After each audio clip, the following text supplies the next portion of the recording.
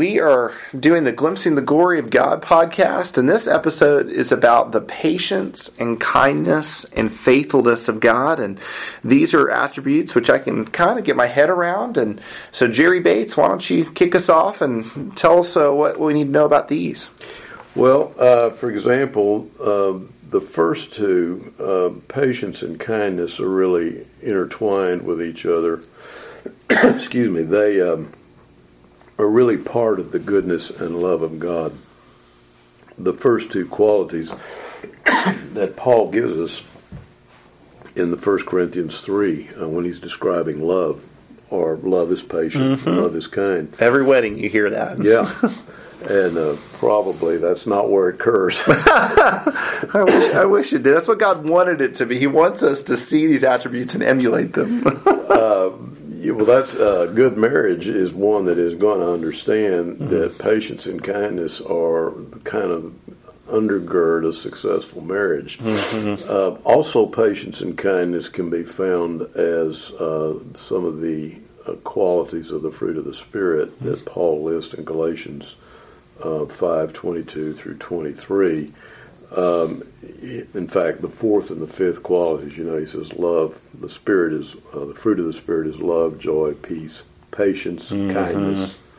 Actually, the next one is, I think, faithfulness, goodness, gentleness, long suffering. So there's a song I learned in church about that. Yeah, which is a good reason why these are part of the communicable attributes, because they're listed as the fruit of the Spirit. Yeah. But these two, the first two, patience and kindness, are really intertwined because, and this is really a tremendous aspect about God, is He's not simply patient, but He is kind in His patience. In other words, it's a kind patience. It's not that He's patiently gritting His teeth, but there's this kindness in the patience that He's exercising. And that's really a very unique characteristic of Him. Paul says in Romans 2:4, for example, he says, Paul links them together like that. He says, or do you think lightly of the riches of His kindness, tolerance, and patience? And then he goes on to say, not knowing that his patience is designed to lead you to repentance. In other words, he's saying not knowing that the kindness of God, is designed to lead you to repentance, because his exercise of His patience is one of kindness. And then he's also saying, when he says that, in other words, what's he mean? And that is, he bears with the sinfulness of evil men, and he demonstrates his forbearance and long suffering toward sinners in spite of everything he does for them. Mercy he shows them. There's a general grace of God. There's a general mercy. He sends rain on the just and the unjust, and Jesus says that. In spite of that, they still sin against Him and rebel against Him, and yet He demonstrates this patient kindness. It's really hard to get a hold of in your own mind. Peter 3:20 talks about how the spirits now in prison, although disobedient in the days of Noah, were objects of God's patience when Noah was building the ark. And the most significant aspect of it is that none of us would be here except for God's kindness and patience. His wrath, we said, was His moral indignation against sin. Yep. Because sin is the opposite of love and goodness. But His wrath always moves to eliminate sin. Yeah. Well, I remember in the other episodes we talked about how His wrath, He's reluctant to wipe out Israel at times, and you're like, why does He share, with the faithful about His desire? Here you got Moses on the mountaintop, and he's about to come down off the mountain, and God says, do you know what they're doing down there? And Moses intercedes on behalf of the people, and God spares him. And that reluctance of God to pour out His wrath And you just see it, in so many of the stories, whether it's his patience with the people of Nineveh, where here people of Nineveh are sinning in some really horrific sins. And God is patient with them so much so he sends a prophet. He waits for that prophet to get there. The prophet delivers his message, and he waits long enough for the people to return to him so that he can show his patience and his kindness. Interestingly enough, the prophet isn't particularly patient. He's not. He's like, well, I'm ready for the wrath to fall. Yeah. And I think part of us feel that our society is not like Nineveh, but there are parts of our society and things we see. We're like, God, where is your judgment? Do you not see what's going on? Why are you not acting right now? It's interesting you say that, because one of my daughters one time, one of my daughters has a gift of discerning spirits, and the Lord talks to her. She's got a pretty good track record, and she was looking at on the news media. She was looking at watching a gay parade that the news media was covering in San Francisco, and she just sort of like, I guess one might say, sort of like Jonah, says, "Lord, why do you put up with this? Mm-hmm. Why do you allow this to go on and not bring your judgment and your wrath on them?" And God responded to her immediately. He said, "There's more than 10 righteous in San Francisco." Wow, that's interesting. Man, I just think that whole patience, as a dad, I get frustrated by things like, haven't I shown you how to do this twice already this week? Or haven't I already answered the question of where we're going 14 times? And that whole patience and kindness, where even though God has already showed us something in the past, that he's willing to speak it to us again and again, both through scriptures and directly. It's just incredibly kind. Well, and one of the reasons, and I think this is in 2 Peter, because I just thought of it, but 2 Peter, I believe, is in chapter 3, says that God is not willing that any perish. Right. And I know that, I think it's in Psalms, let's see, if it's 2 Peter 3, I believe that's right. But in the Psalms, for example, it says that he takes no pleasure in the death of the wicked. Mm-hmm. He is not like us in the way we think about things. And I think the fact that he's not willing that any perish and that he takes no pleasure in the death of the wicked is a reflection of his patience and kindness, which flows out of the fact of his love and his goodness. I think that verse you're thinking of, 2 Peter 3:9. Okay. The Lord is not slow in keeping his promise, as some understand slowness, but is patient with you, not wanting anyone to perish, but everyone to come to repentance. Yeah, now there's a positive aspect to the death of the saint, because it says, precious in the sight of the Lord is the death of his saints. But even with the wicked, he doesn't take, it's a negative there. He doesn't, but he doesn't take pleasure in their death. So we do well to understand how he sees these things in this tremendous patience that he shows. Romans 3:25 through 26 talks about he is forbearing. He passes over sins that have previously been committed. In other words, he's not saying he agrees with them or he justifies them, but he has chosen to forbear exercising wrath, to wipe them out when they happen, in order that he might bring him in the plan of redemption, and as it says in Romans, reflect his justice by placing our sins on Christ, and then justifies us through faith. In fact, one of my favorite examples of it is the initial sin and transgression of Adam and Eve. They immediately, when they sin, they immediately know they've done something wrong. And when it says God is walking in the garden, they hide from him.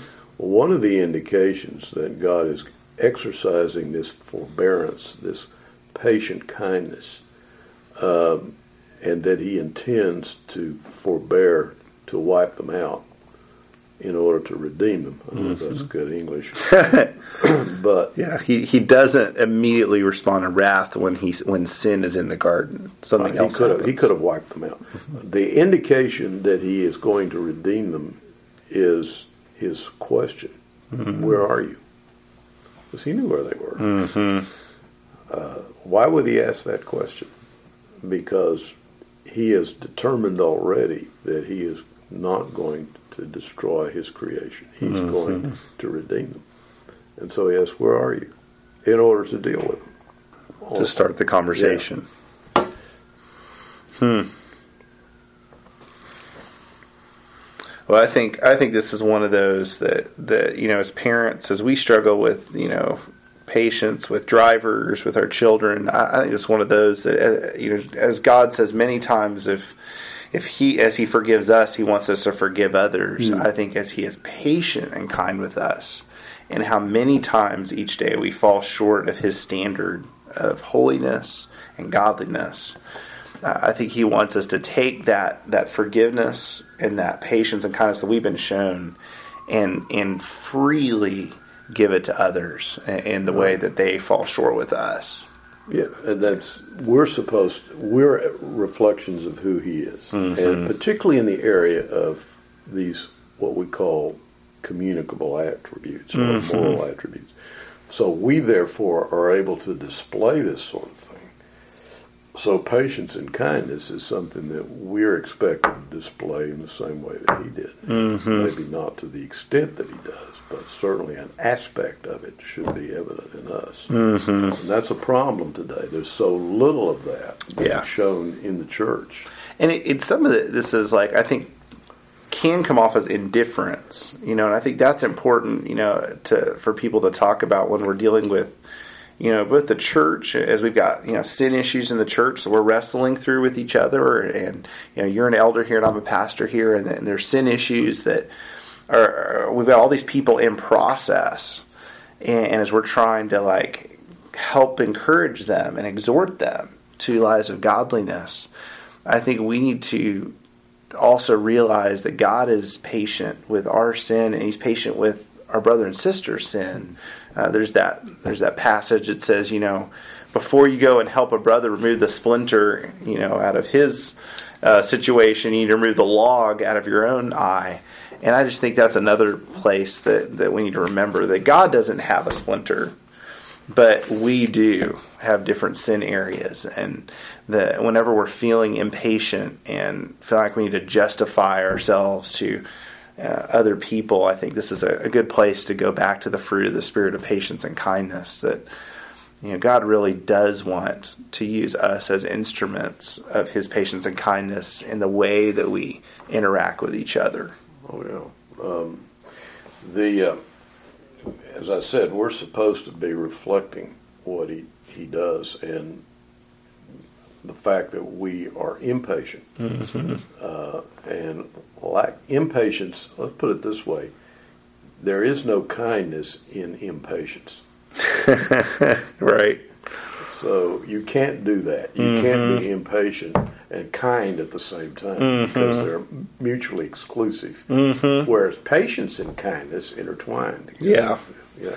And there's so many examples of this. I've met many people who don't understand cultures different than theirs, and so they're like, why is it that this person is always late? And they're like, well, there's different cultures run on different clocks and stuff, and why is it that a music is this volume, or why is it that this person, they're always, I remember I was joking with Jose the other day. Whenever I'm hanging out with Jose, he always wants to tell it to me in a story. And I'm like, Jose, I was just looking for a 2-word answer. And he turns it into a 10-minute story. And every time I hang out with Jose, and I love him. And I just realized that's part of how God made him. And I'm supposed to love that diversity in him and be patient with him, and the differences among us when it comes to those things. So talk a little bit about the faithfulness of God. Well, that's another attribute of God that would be what we call the communicable attributes. In other words, that sort of thing can be to an extent evident in his people, but this particular attribute flows out of his immutability. And we talked about immutability before. In other words, he's unchanging. That doesn't mean he's inflexible. It just means that He is who he is, and he never changes. We're quite mutable. We are subject to change all the time, but he is not. And again, I mentioned earlier when we were talking about patience and kindness, in Galatians 5:22 and 3, faithfulness is listed as one of the fruit of the Spirit. But here's what's significant to that. Because he's immutable, in other words, he never changes. But because he never changes, he never goes back on his word. He never goes back on a promise. Numbers 23:19 is one of my favorite verses. God is not a man that he should lie, or the son of man that he should repent, meaning take it back. Has he not said, and will he not do it? Or has he promised, and will he not make it good? I mean, and so often the lesson that is interesting from the Old Testament patriarchs, what they so often are having to learn, and Abraham is the classic example of it, is the faithfulness of God. It takes him 25 years from the time he promises Isaac to the time that Isaac comes to realize when God says something, he's going to do it. Abraham in his timing, but it will do it. Yeah. He's constantly trying to help God out, including Hagar, which has now given us the problems we have now. But he had to learn, and Romans 4 talks about Abraham from the standpoint of Abraham having learned. But he had to learn, Jacob had to learn, they had to learn that when God says something, God does it. Even Moses had to learn to an extent. God is immutable, and because he is, he's also faithful. When he makes a promise, he keeps the promise. One of the things that David learned was when he was under the pile and really down. A good example of that is when he and his men returned to find Ziklag burned. I remember that. And their families had been taken. And the men, they wept for a day or so at the top of their voices, and then the men began to think about stoning David because they saw it as his fault. It probably was. What does it say David did? He strengthened himself in the Lord. How did he do that? By calling down the promises of God that applied to him. Because God doesn't change. If God said to David, I'm putting you on the throne, he's putting him on the throne. Yeah. It's as simple as that. And so he had to go back and rehearse the promises of God in order to strengthen himself. And I think that's the key, is as we recognize the faithfulness of God, and I think that's one of the reasons why we have all these Old Testament stories and New Testament stories, is we can see time after time where God was moving behind the scenes with Joseph, behind the scenes with Daniel, behind the scenes with David, behind the scenes with Jacob, a very flawed individual. But he's working behind the scenes to show himself faithful to his people, even when his people are not faithful.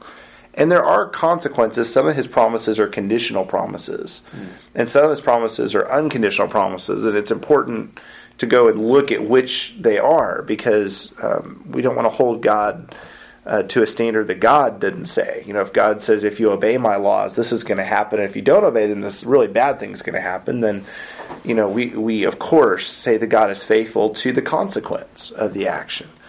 But I think as we see his track record of complete faithfulness to his people, we should then be able to walk like David did and say, okay, if God is truly faithful and will never leave me and is for me, not against me, then that means I can go into this really tough situation and realize he is going to sustain me through it. I mean, there's some people, that are really struggling in their marriages and thinking, do I remain faithful to this promise of this marriage? And it's really not good right now.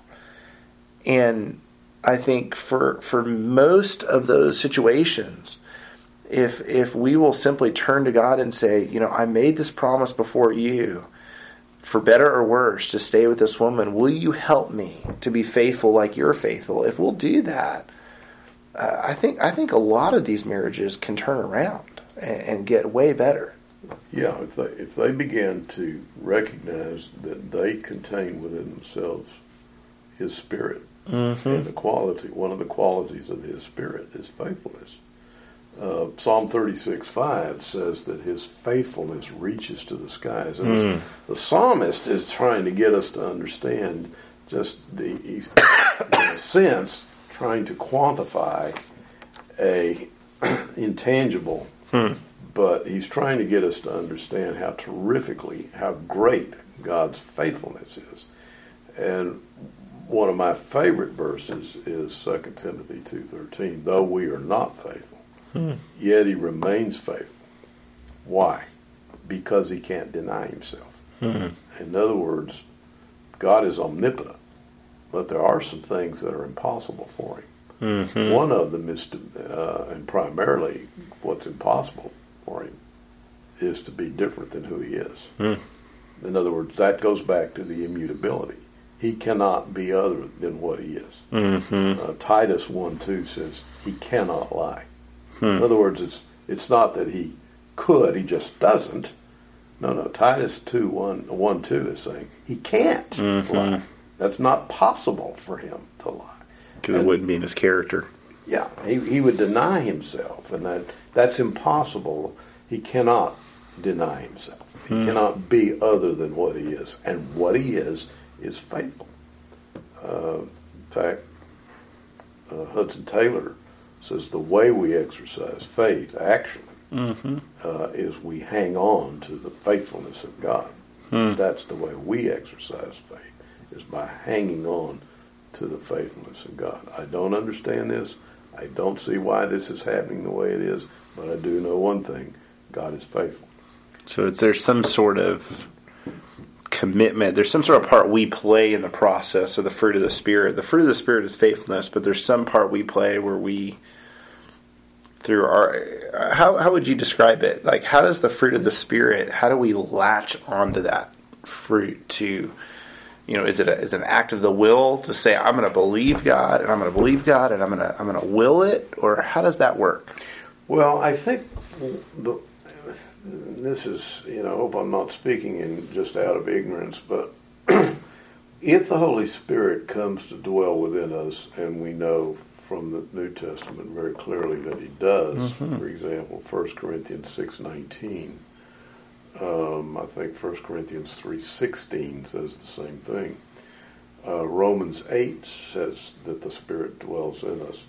Then it is the fruit of the Spirit is who the Spirit is. And the way in which those things become evident in us is, I think, what we call sanctification.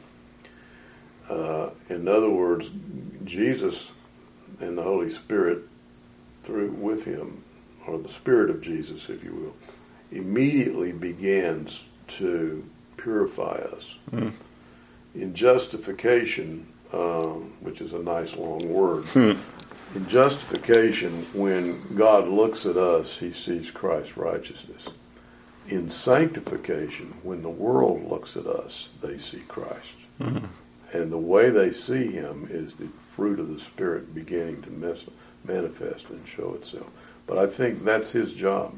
We cooperate with Him, but I think He is purifying us so that the fruit of the Spirit becomes more and more obvious. In fact, I can give you a personal example of it, because He's continually having to work with us. I had taught something one time, and a guy came up to me and said, "Could I have your notes based on what you said?" And I said, "Sure." And then I didn't do it.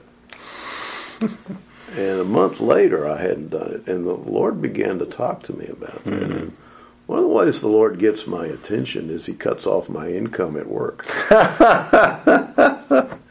It's that loving discipline of the Lord. When that happens, I say, "All right, Lord, what have I not done, or what am I doing that I need to stop doing?" Interesting. And in this case, his statement to me was very direct. He said, "You promised this person that you would provide your notes, and you haven't done it. Now here is the problem with that. One of the characteristics, is that I'm faithful. Mm-hmm. You represent me. When you don't do what you say you're going to do, you undermine who I am. I said, okay, I will get into them. And, what a great example. Yeah, I've learned my lesson. Next time somebody comes up to me and says, can I have your notes? I'll say, no. I can't afford it. But I think you're sort of, whether it comes to business dealings or whether it's coming to, our personal dealings with people, let's be people that are, walking in the fruit of the Spirit of faithfulness, staying true to our word, letting our yes be yes and our no be no. That's exactly the way I think we begin to display that, because that's what He is. Mm-hmm. And if we don't do that, we may find ourselves under some form of discipline so that we understand why we need to do that. Mm-hmm. And it is important for a Christian to keep his word. Mm-hmm. Why? Because that's what he is. That's what he does. And we're undermining when we say we're Christians. Yeah. But let's say in just a particular example, we don't keep our word. Mm-hmm. We undermine who He is. Exactly right. Amen. Well, thank you very much, Jerry.